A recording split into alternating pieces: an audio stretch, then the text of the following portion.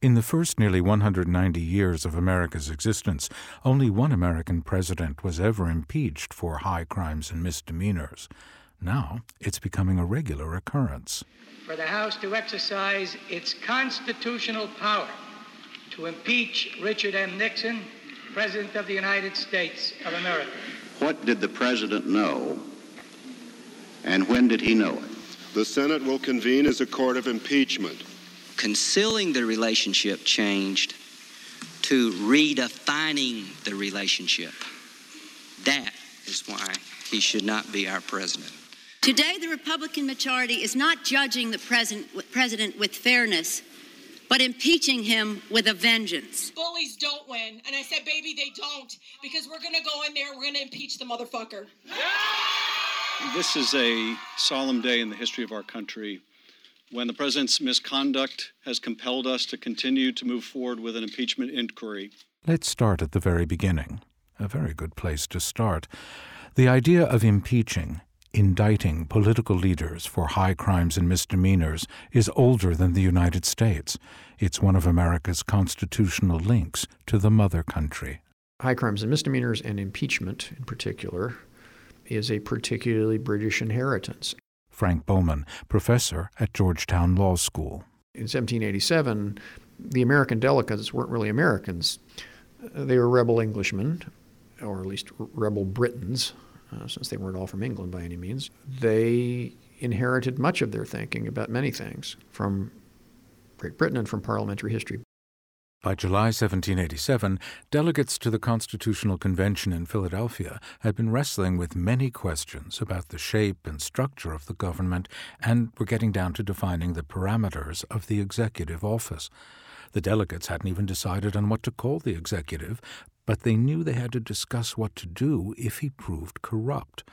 On July 20th, 1787, Resolution Number 9 came before the committee that the executive be removable on impeachment and conviction for malpractice or neglect of duty.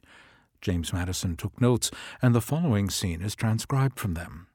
As soon as the motion came to the floor, Mr. Gouverneur Morris of Pennsylvania, one of the big players at the Constitutional Convention, objected. There was no need for an impeachment provision. In case he should be re-elected, that will be sufficient proof of his innocence. Besides, who is to impeach? The impeachment will be nearly equivalent to a displacement and will render the executive dependent on those who are to impeach. Colonel George Mason of Virginia disagreed. No point is of more importance than that the right of impeachment should be continued. Shall any man be above justice? Above all, shall that man be above it who can commit the most extensive injustice. As always, Benjamin Franklin asked the wittiest question. What was the practice before this in cases where the chief magistrate rendered himself obnoxious? Why, recourse was had to assassination, in which he was not only deprived of his life, but of the opportunity of vindicating his character.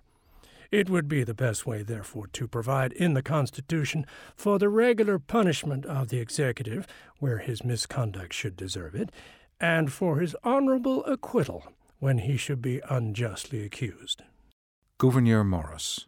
I admit corruption and some few other offenses to be such as ought to be impeachable, but the cases ought to be enumerated and defined. Then, James Madison himself joined in the discussion.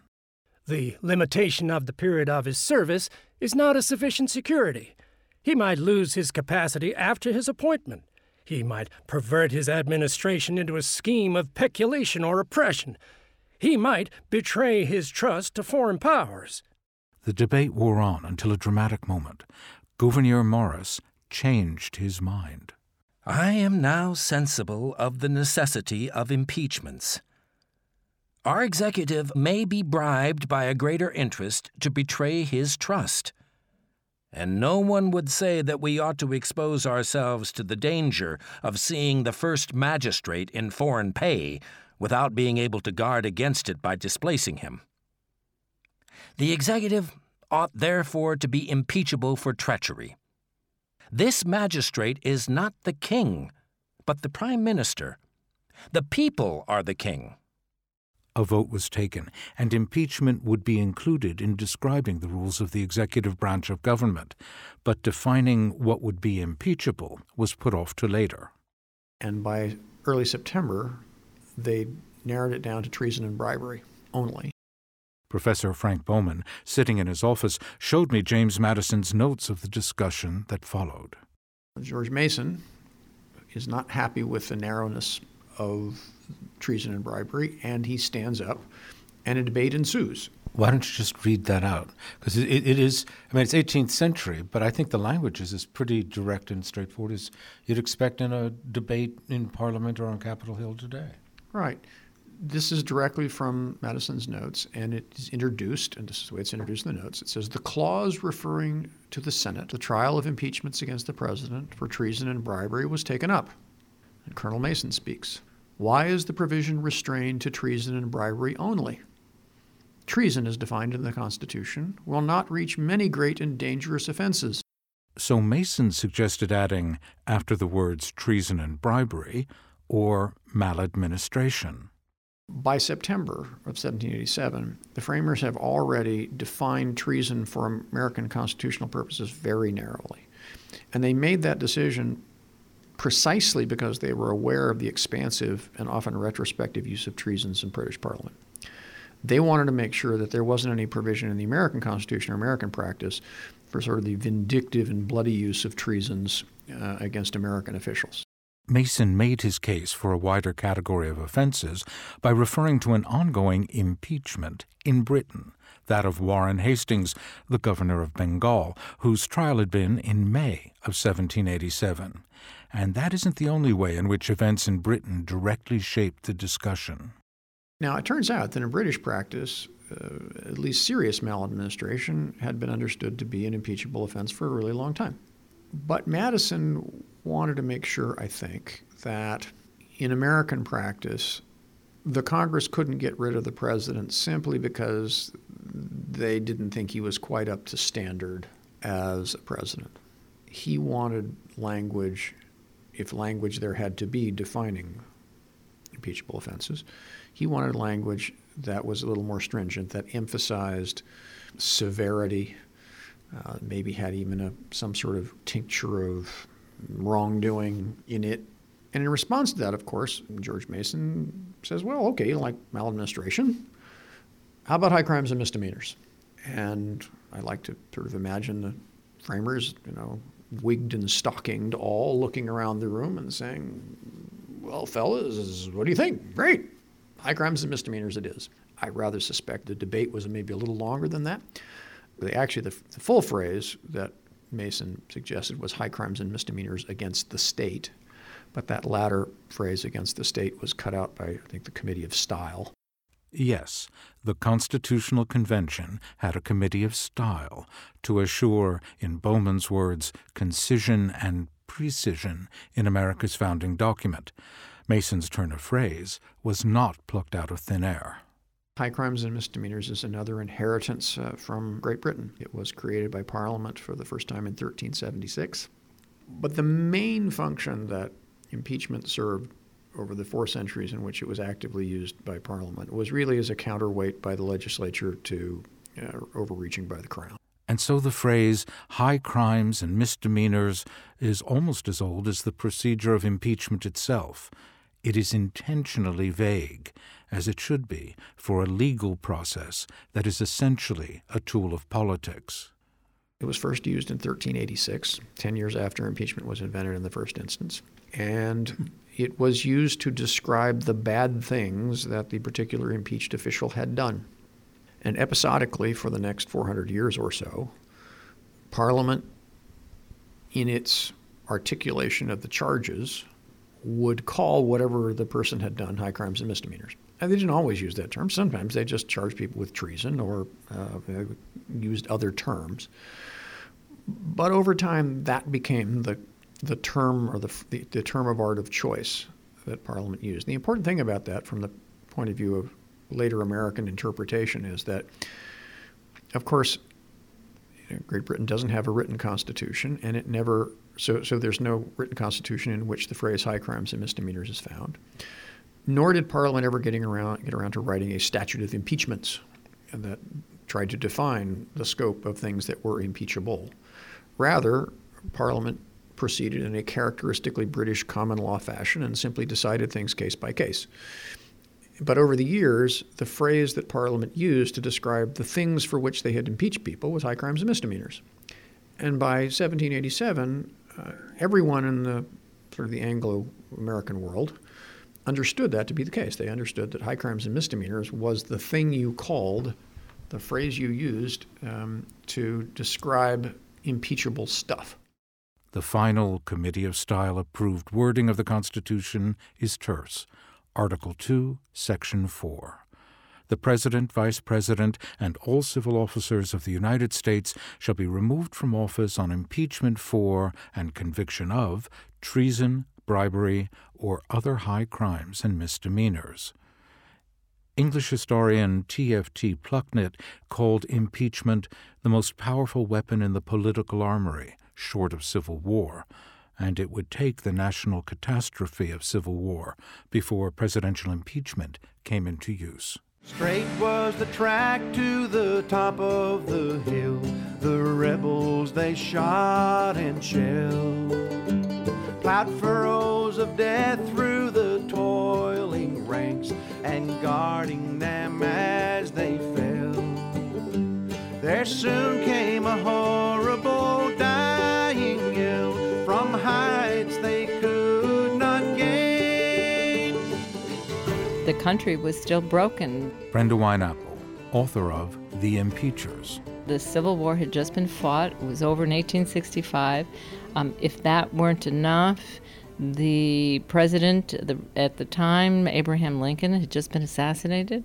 So you have the first ever presidential assassination following on a brutal civil war where at least 750,000 people had been killed, and the number keeps being revised upward.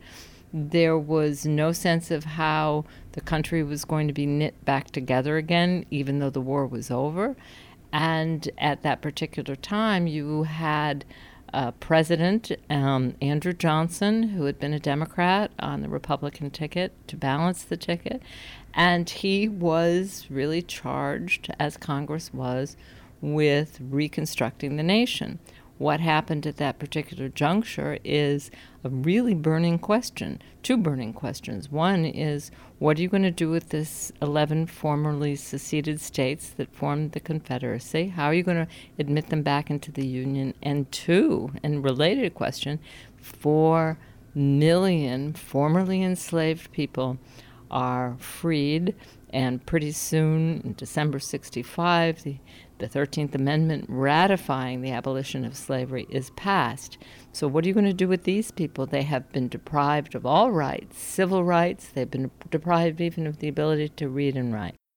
Cometh the hour, cometh the wrong man. Andrew Johnson was the only United States senator from the South who stood up against secession, which made him very courageous and beloved in the North. Certainly he fought and believed in the maintenance and the preservation of the Union. A quick note on party labels. In the 1860s, American political parties stood for the polar opposite of what they stand for today. Back then, the Republicans were the liberal progressive party. The Democrats were the pro-slavery conservatives. Because of the Southern Democrat Johnson's courage in standing against the South's decision to secede from the Union, in 1864, the Republican Abraham Lincoln chose him as his vice presidential running mate on a kind of national unity ticket. But after Lincoln was assassinated and Johnson acceded to the presidency, he reverted to a more traditional Southern way of thinking: white supremacy. What he said, or was reputed to say, is this is a country for white men, and by God, it's going to be a government for white men. And he was adamant about that. And what that meant was, even apart from the question of voting rights, which is a contentious issue at the time, he didn't really want to grant civil rights. That's the right of citizenship and due process, the ability to make contracts, sit on juries, get married, or travel freely. He didn't want the formerly enslaved, and really black people entirely, to have those rights. I mean, that is astonishing, and it was astonishing then. It was bone-chilling. To the case. Congress was not in session for much of the year back then, and Johnson took it upon himself to make the decisions about how, when, and under what terms to readmit the rebellious states. Johnson was adamant, he was belligerent, he was bullying, and he was pig-headed. He didn't even listen to his own advisors. So in a sense, he brought the House down on himself, literally the House of Representatives. But as I say, it wasn't until he actually violated a specific statute that had been passed to rein him in. When he violated that, then the House overwhelmingly voted to impeach him. The impeachment was over Johnson's violation of a new statute, the Tenure of Office Act. The law itself stated that anybody who had been appointed with the advice and consent of the Senate could not be fired without the advice and consent of the Senate. What that meant was that Johnson couldn't act alone and independently to get rid of people that he didn't like, just willy-nilly. The Tenure of Office Act was an expression of the tension that was lying like an unexploded landmine in the U.S. Constitution, the changing nature of executive power as America grew and expanded. The Civil War had seen Lincoln, out of necessity, take many emergency powers. The national emergency wasn't over, but now Congress was trying to rein in a new and newly powerful chief executive. But as this is America, race also played its part. The official Congress was trying to protect, via the Tenure of Office Act, was Edwin Stanton, the Secretary of War, and the man in charge of enforcing order in the defeated Southern states. Stanton was in charge of the military. The military was protecting black people at the polls because at the same time as the Tenure of Office Act was passed, something called Reconstruction Acts were passed. And what one of them did was enfranchise black men so that they could vote in the South and have a say in the legislatures and constitutions which were being formed in the states. Johnson fired Stanton, and the House impeached him. It had never happened to a president. The rules as laid out in the Constitution, Article 1, Section 3, Clause 6, echoed those of the old country. The House of Representatives, or the lower house, would impeach. The Senate, or upper house, would try the case, and the Chief Justice of the Supreme Court would preside. How long did it take the legislators in 1868 to organize this precedent-setting trial?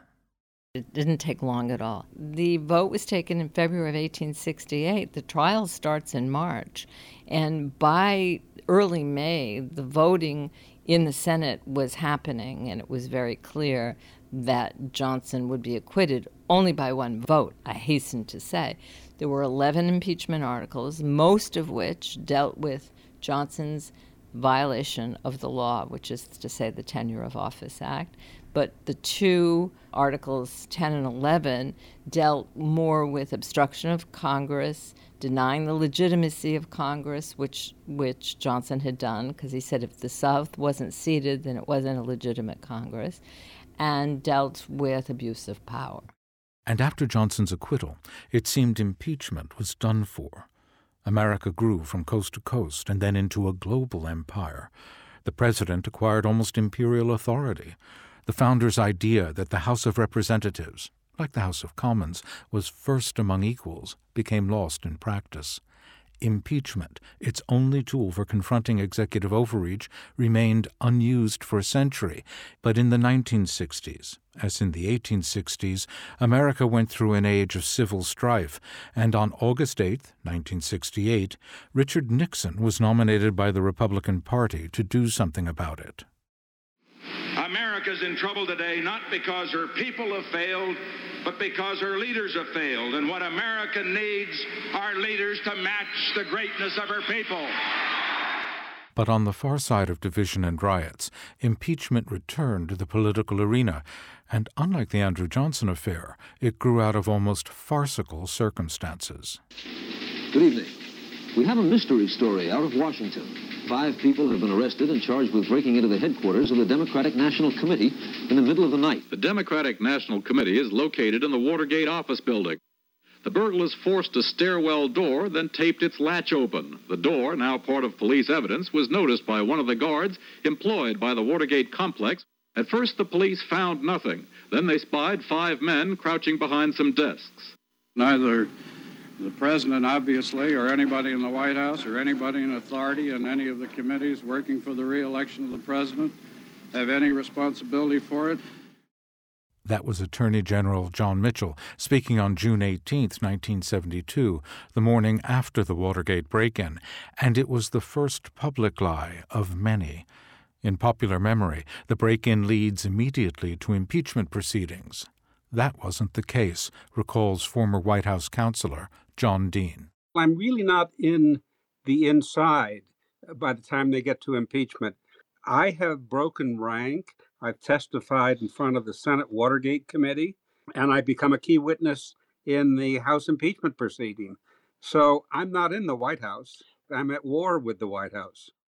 If the Andrew Johnson impeachment was a swift process, the Nixon-Watergate impeachment was a slow-motion car crash. It took more than 2 years from the inciting incident, the burglary of the Democratic Party headquarters in June 1972, until the House Judiciary Committee voted articles of impeachment in July 1974. What we are doing is insane, and that it's going to bring the president down. I can't sell that to anybody, including Nixon, when I lay out what was later labeled my cancer on the presidency conversation with him. There's no doubt about the seriousness of the problem we've got. We have a cancer close to the presidency that's growing. It's growing daily. It's compounding. It grows geometrically now because it compounds itself. That'll be clear as I explain, some of the details of why it is. And it basically is because, 1, we're being blackmailed. 2, people are going to start perjuring themselves very quickly that have not had to perjure themselves to protect other people and the like. And that is and there's no assurance that won't bust. He's got answers for everything and doesn't want to address them, and wants to get on to taking care of the cover-up and paying off Hunt, who's making demands at that point. After that conversation, I realized that I have put myself in a position where he'll no longer trust me. I don't want him to trust me. I want to end the cover-up. And that goes on until April 30th, when he removes Haldeman, Ehrlichman, and yours truly. Mr. Butterfield, are you aware of the installation of any listening devices in the Oval Office of the President? I was aware of listening devices. Yes, sir.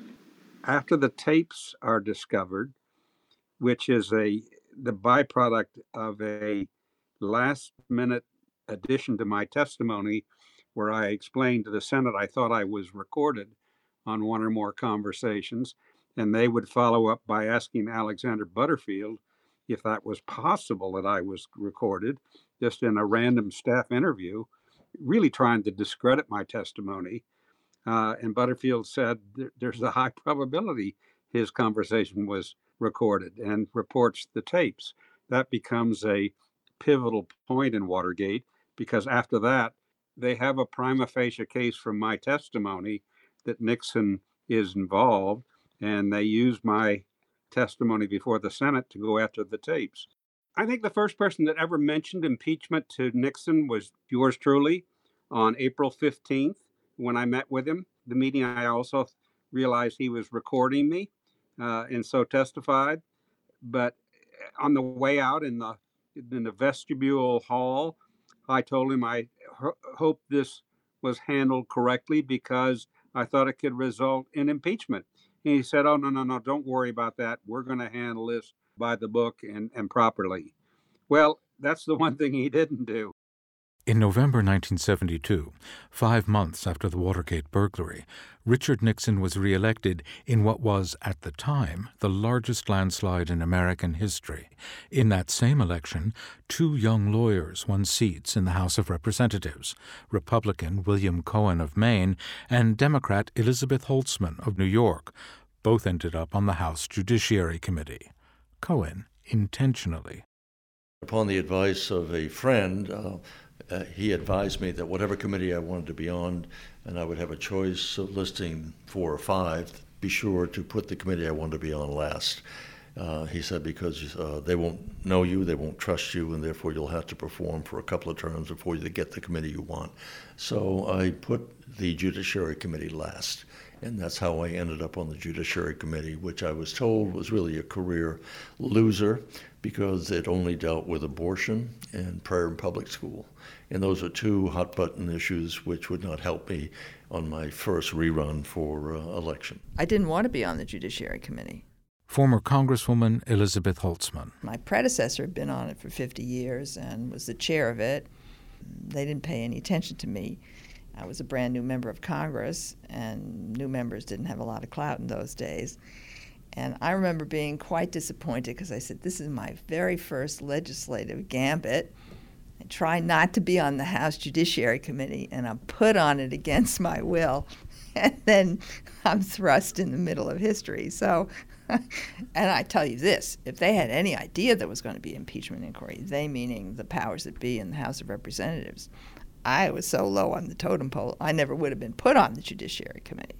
Cohen and Holtzman might have passed their first terms in obscurity, except for events in a Washington, D.C. courthouse shortly after they were sworn in January 1973.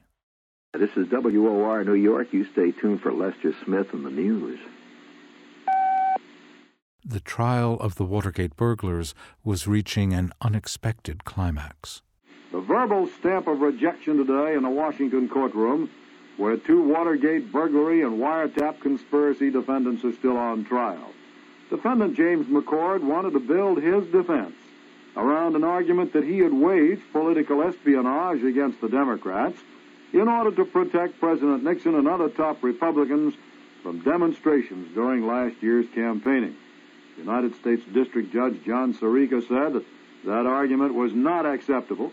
And after sending the jury out of the courtroom, Judge Sirica told McCord and his lawyer, I happen to be a Republican, but any decent American, Republican or Democrat, deplores this kind of conduct. Sirica, nicknamed Maximum John, was a no-nonsense law and order Republican. He gets the credit for kickstarting the process that made the House Judiciary Committee the center of history, according to Elizabeth Holtzman. It was only the work of this very law and order Republican judge, very conservative, who said, he was sitting in presiding over the burglar case, and he said, I smell a rat, he said. Justice Department isn't asking the right questions. Something fishy is going on here. And he said, somebody's got to do something about it. He couldn't.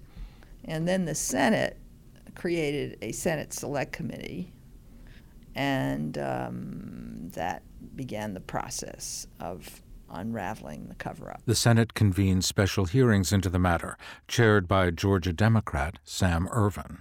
Committee will come to order. How would you characterize the Watergate burglary? I guess I'd have to say that it was probably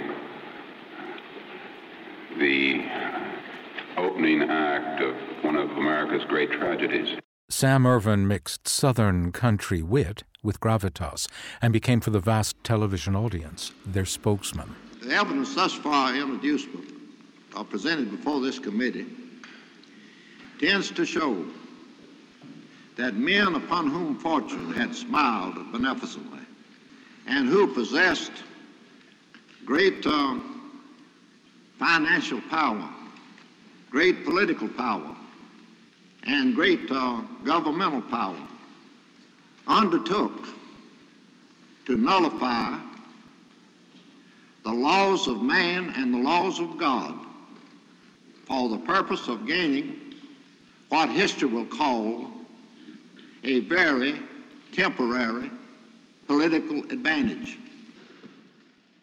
Irvin's Republican counterpart, Howard Baker, also a Southerner, tended to be a bit more terse. What did the president know, and when did he know it? But even as the Senate hearings went on throughout the spring and summer of 1973, and with a special prosecutor, Archibald Cox, appointed to dig deeper into the matter, there was no call yet for impeachment. One event changed that, remembers William Cohen. The night of the Saturday Night Massacre, in which Elliot Richardson and Bill Ruckelshaus both resigned because they were asked to fire Archibald Cox, the special prosecutor. When that happened, it became clear that the impeachment resolution was going to be going forward. The process was this. The Judiciary Committee was tasked with deciding on articles of impeachment. If passed by the committee, the articles would be voted on by the full House of Representatives, and the articles would be passed on to the Senate for trial. Now the two young congressmen were in the crosshairs of history. Cohen, as a Republican, facing a bit more pressure than Holtzman, as Nixon was of his party. It was generally asserted that this was a political maneuver on the part of the Democrats to reverse Richard Nixon's election, and that we should have no part in it. There was an effort made to hold us all together. We would go down to the White House and there would be a rally. President Nixon, during the course of that rally, would say, basically, I may be a son of a bitch, but I'm your son of a bitch. And then everybody would cheer and then exit the room, go back to the Hill. I looked at it still as a measure, what are the facts? And so that was my sole goal. The Judiciary Committee began its own hearings, calling many who had already testified before the Senate Watergate Committee. The first question we had to deal with was, what does the constitutional provision on impeachment mean? It says the grounds for impeachment are treason. Well, you know, that's defined in the Constitution. Bribery, that's a pretty well understood concept, maybe not all the outlines of it, but you know what's meant by bribery. And then you have this term, other high crimes and misdemeanors. Well, what does that mean? So we got a memo from the House Judiciary Committee staff, impeachment staff, and then I went out and started reading ancient British history. And I mean, ancient British history, it's not really exciting to me, particularly ancient British legal history. I knew this was going to be the legal case of my life, and so I memorized everything that was said, so when the witnesses would come before us in the House, I would know if they changed any aspect of the story. So it was a very wise process in the sense that all of us became very familiar with the facts. And I just remember myself going through this process of being read fact after fact, page after page, day after day, and all of a sudden I knew that he represented an amazing threat to our democracy, that the wrongdoing and the misdeeds and the criminal conduct and the quasi-criminal conduct, it was just endless. It was like going into quicksand. There was no bottom, and there wasn't going to be a bottom. There was just another fact, another misdeed, another abuse of power, another wrongdoing. And that's when I came to the recognition that, based on what I had read about the constitutional standard for impeachment, that Nixon met that in spades. The impeachment procedure was drawn out as Nixon refused to turn over the tape recordings he had made. He released edited transcripts of them. Not good enough. Democrat Peter Rodino, chair of the Judiciary Committee, held a vote about whether to go to court and demand the president turn them over. The only Republican on the committee to vote with the Democrats was William Cohen. All hell broke loose in the room. Chuck Wiggins, a conservative Republican, leaned over to Cohen and whispered in his ear. Everybody thought that he was castigating me. It wasn't it at all. He leaned over and he said, "Bill, you're going to come under a lot of pressure now. Just be sure to keep your cool." The full tapes were subpoenaed, and Nixon fought the summons. Impeachment was put in the Constitution because the founders were concerned that the U.S. not become a monarchy.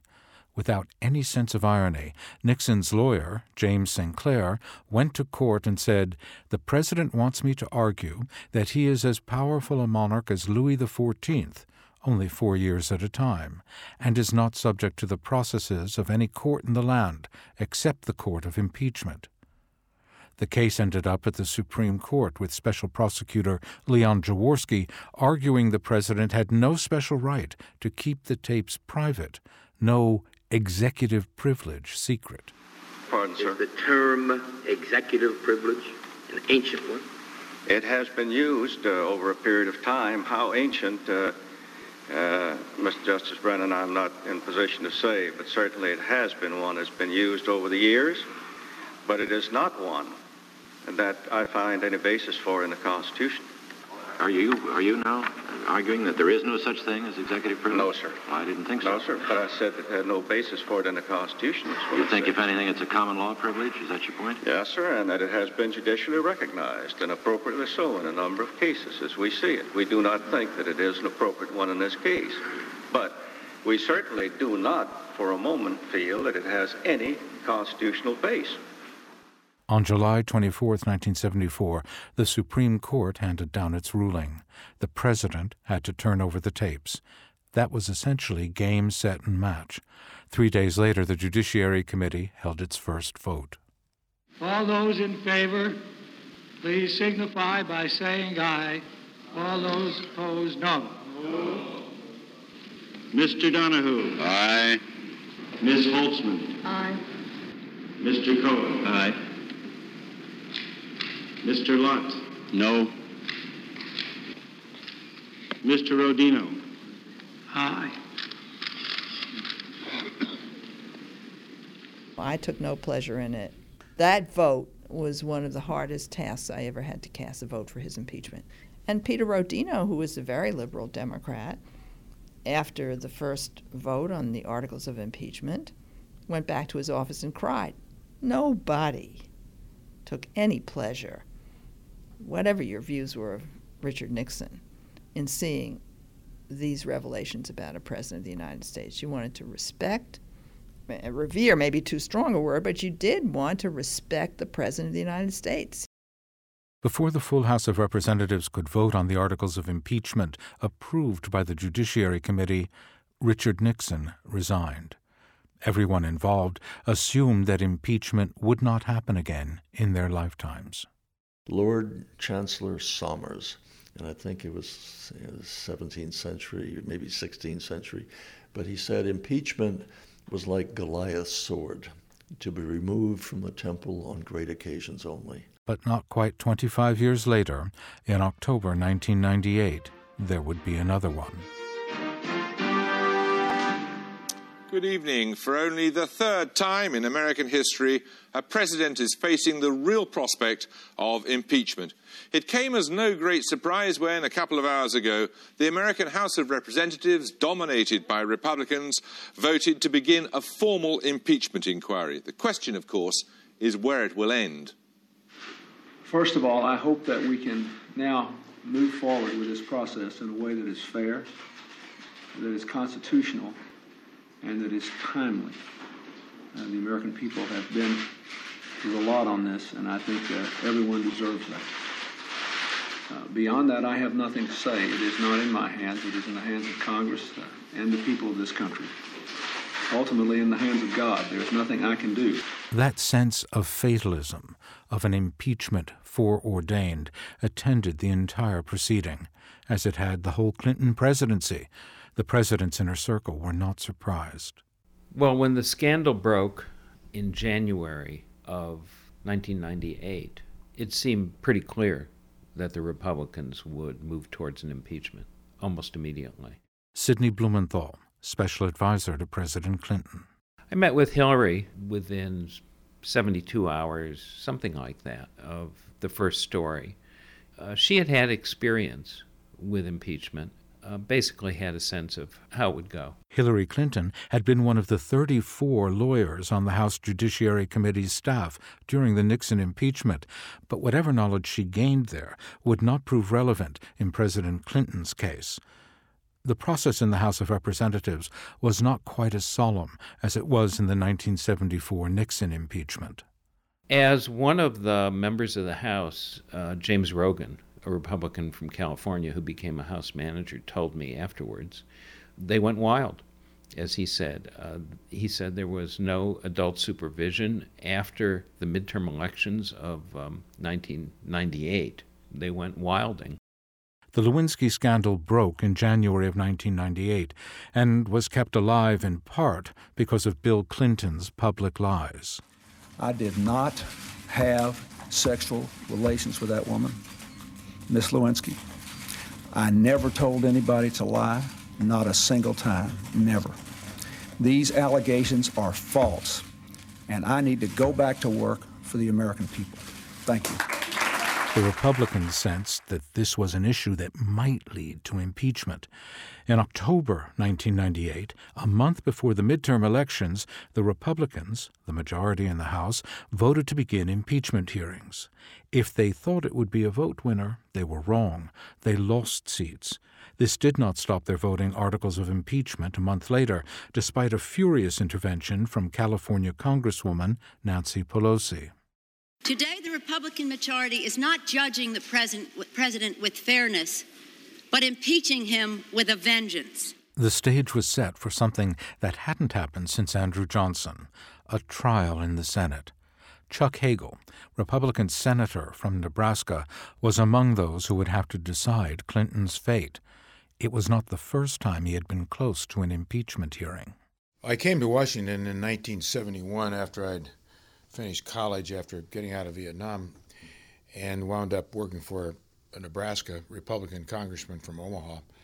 I watched the unfolding of the Nixon impeachment, the process, because it is a process. It's all of the things that are a part of that, the press, politics, substance, reality, and never thought that we would probably, or I would in my lifetime, see that revisited again. But I mainly didn't think we would see it again because I would have thought that politicians, leaders, would have learned a very poignant lesson from what happened to Mr. Nixon. Obviously, the Clinton issue was different. The Trump issue, somewhat different, but not too different because it's abuse of power and other issues that came up during Watergate. But I just never thought we'd see it again because I thought our leaders would be smarter than that and wiser than that and more accountable and more responsible. From almost the moment he was sworn in 1993, Republicans went fishing for something that would discredit Clinton. Their efforts went up to ramming speed in 1994 when the Republicans, led by Newt Gingrich, took over Congress. They gave Special Prosecutor Ken Starr wide leeway to investigate everything Clinton, and eventually Starr and his team hooked Monica Lewinsky. The House of Representatives ultimately voted for 2 articles of impeachment, perjury and obstruction of justice, both related to his relationships with women, Monica Lewinsky and Paula Jones. So, in February 1999, Chief Justice William Rehnquist opened proceedings. The Senate will convene as a court of impeachment. The chaplain will offer a prayer.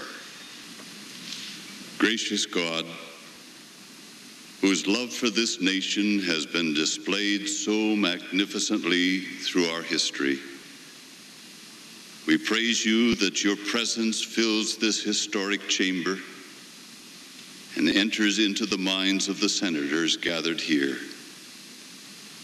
Each of them is here by your divine appointment. Well, I give a lot of credit to the 2 leaders at the time. Trent Lott was the majority leader, Tom Daschle, minority leader. And they brought the Senate together in the old Senate chambers. And we talked about the process. We talked about procedures. Every senator knew this was very serious. Then the process begins, and the House senior majority Judiciary Committee members, they are the prosecutors. The president has his lawyers on the floor of the Senate. But I believe their vision to be too dark, a vision too little attuned to the needs of the people, too little sensitive to the needs of our democracy. I believe it to be a vision more focused on retribution, more designed to achieve partisan ends, more uncaring about the future we face together. Our vision, I think, is quite different, but it is not naive. We know the pain the president has caused our society and his family and his friends, but we know, too, how much the president has done for this country. Now, you've heard many speeches over the past few weeks about high crimes and misdemeanors. As I look back on the arguments and the counter-arguments, it seems to me that really very little can be gained by repeating them. For when all is said and done, what they mean is this: the framers chose stability. They made impeachment and removal constitutional recourses of last resort. The whole procedure took a little under a month. Then it was decision time. The question is on the second article of impeachment. Senators, how say you? Is the respondent, William Jefferson Clinton, guilty or not guilty? The clerk will call the roll. Mr. Abraham. Guilty. Mr. Abraham, guilty. Mr. Akaka. Mr. Akaka, not guilty. Mr. Allard. One by one, the senators cast their votes. Mr. Ashcroft. On this article of impeachment, 50 senators have pronounced William Jefferson Clinton, President of the United States, guilty as charged. 50 senators have pronounced him not guilty. It is therefore ordered and adjudged that the said William Jefferson Clinton be, and he hereby is, acquitted of the charges in the said articles. It was a difficult vote, and it was a difficult process. I learned a lot about myself, too, when you have to sit there and judge somebody, because this was a stupid personal indiscretion. That's how it all started. But that's not why he was impeached. He was impeached for the cover-up and the lying and so on and so on. And I know for a president or anybody in public office, anybody, to admit to something like that in front of your wife, in front of your family, in front of the country, is pretty bad. But with responsibility that you have comes a certain amount of honesty and integrity, no matter how difficult it is for you. I think people have to count on that. I think they have to rely on that. And I've always thought of character is the foundation of everything. And it certainly is for leaders. We all make mistakes. We all slip. But then it's how you handle it, too. And the fact is, if you're president of the United States, you are held to a higher order. You are held to a higher standard, as you should be. Or democracy will erode and evaporate and deteriorate. In retrospect, given the origin of the impeachment process against Clinton, does Hagel think this was Republican payback for Richard Nixon? There were many more issues involved. I mean, I worked with Gingrich, and I worked with that crowd. I came in 96, 2 years after the Republican Revolution. It was power. It was really changing how America thought. Roger Ailes was involved in this, Fox News. There were so many dimensions that were playing out. And it was really, once again, the beginning of the lack of trust and confidence in institutions. That's what happened in 1968 because of Vietnam. Vietnam went all the way through the early 70s when Nixon abused his power, took advantage of his position. The lack of trust and confidence in government and our leaders once again hit rock bottom. Former Nixon White House counselor John Dean disagrees. It was payback. I can't tell you how many members, Republican members of the House Judiciary Committee said to me when talking in the green room that this was payback for Nixon. And so there was no question that that was one of the thinking of a number of Republicans. Clinton advisor Sidney Blumenthal's experience seems to back up Dean's viewpoint. I was subpoenaed because I was in touch with members of the press, and I was speaking with them about Ken Starr's abuses, and they decided to subpoena me as a way to intimidate members of the White House staff, to smear me, and to try and get me to cease and desist from speaking to members of the press with an alternative narrative based in fact, contrary to what they wished, and to control the press coverage themselves. It was an agonizing and humiliating process, especially when Blumenthal's testimony, agreeing Clinton was a liar, was replayed during the Senate trial by the House's chief prosecutor, Lindsey Graham. How did that story make it to the grand jury, and how did it make it into the press? We know how it made it to the grand jury because Mr. Blumenthal told it, and the president told him, and they claimed executive privilege, and the president never straightened it out. Your president redefined this relationship, and your president let that lie be passed to a grand jury. Your president obstructed justice in a mean way. Next tape. Page 49? Yes, sir. Thank you. It's where you start talking about the story that the president told you. Knowing what you know now, do you believe the president lied to you about his relationship with Ms. Lewinsky? I do. For Blumenthal, Bill Clinton's impeachment was an expensive ordeal. You have to have your own personal attorney. At the end of my service in government, and this is now about 20 years ago, my legal bills were in excess of $300,000. I had done absolutely nothing wrong. Is the past prologue to the future? In 1792, 5 years after the U.S. Constitution was written, Alexander Hamilton noted a certain kind of man had entered public life and was already threatening the democratic experiment in America. When a man unprincipled in private life, desperate in his fortune, bold in his temper, despotic in his ordinary demeanor, known to have scoffed in private at the principles of liberty, when such a man is seen to mount the hobby horse of popularity, to join in the cry of danger to liberty, to take every opportunity of embarrassing the general government and bringing it under suspicion, to flatter and fall in with all the nonsense of the zealots of the day, it may justly be suspected that his object is to throw things into confusion, that he may ride the storm and direct the whirlwind. Those words resonate today as the impeachment process begins in the case of Donald Trump. Other words about the past resonate as well. Brenda Wineapple's description of Andrew Johnson. Johnson was adamant, he was belligerent, he was bullying, and he was pig-headed. He didn't even listen to his own advisors. But in other ways, the past is no guide at all. Each presidential impeachment has been unique, and although this is the third one in less than 50 years, all the people interviewed for this Archive on 4 agree the times have certainly changed. Partisanship, in the worst sense, has taken hold in Washington. Republican Chuck Hagel served as Secretary of Defense in Democrat Barack Obama's cabinet. Republican William Cohen served in the same position in Bill Clinton's administration. Those days are gone now, says Hagel. 2019 is not 1998. Unfortunately, the polarization and the deep, deep divide in our country is such that it is hard to get consensus on anything. I mean, they can't pass a budget. We haven't passed a budget for years. The Senate hasn't passed one appropriations bill, and it's almost the end of the year.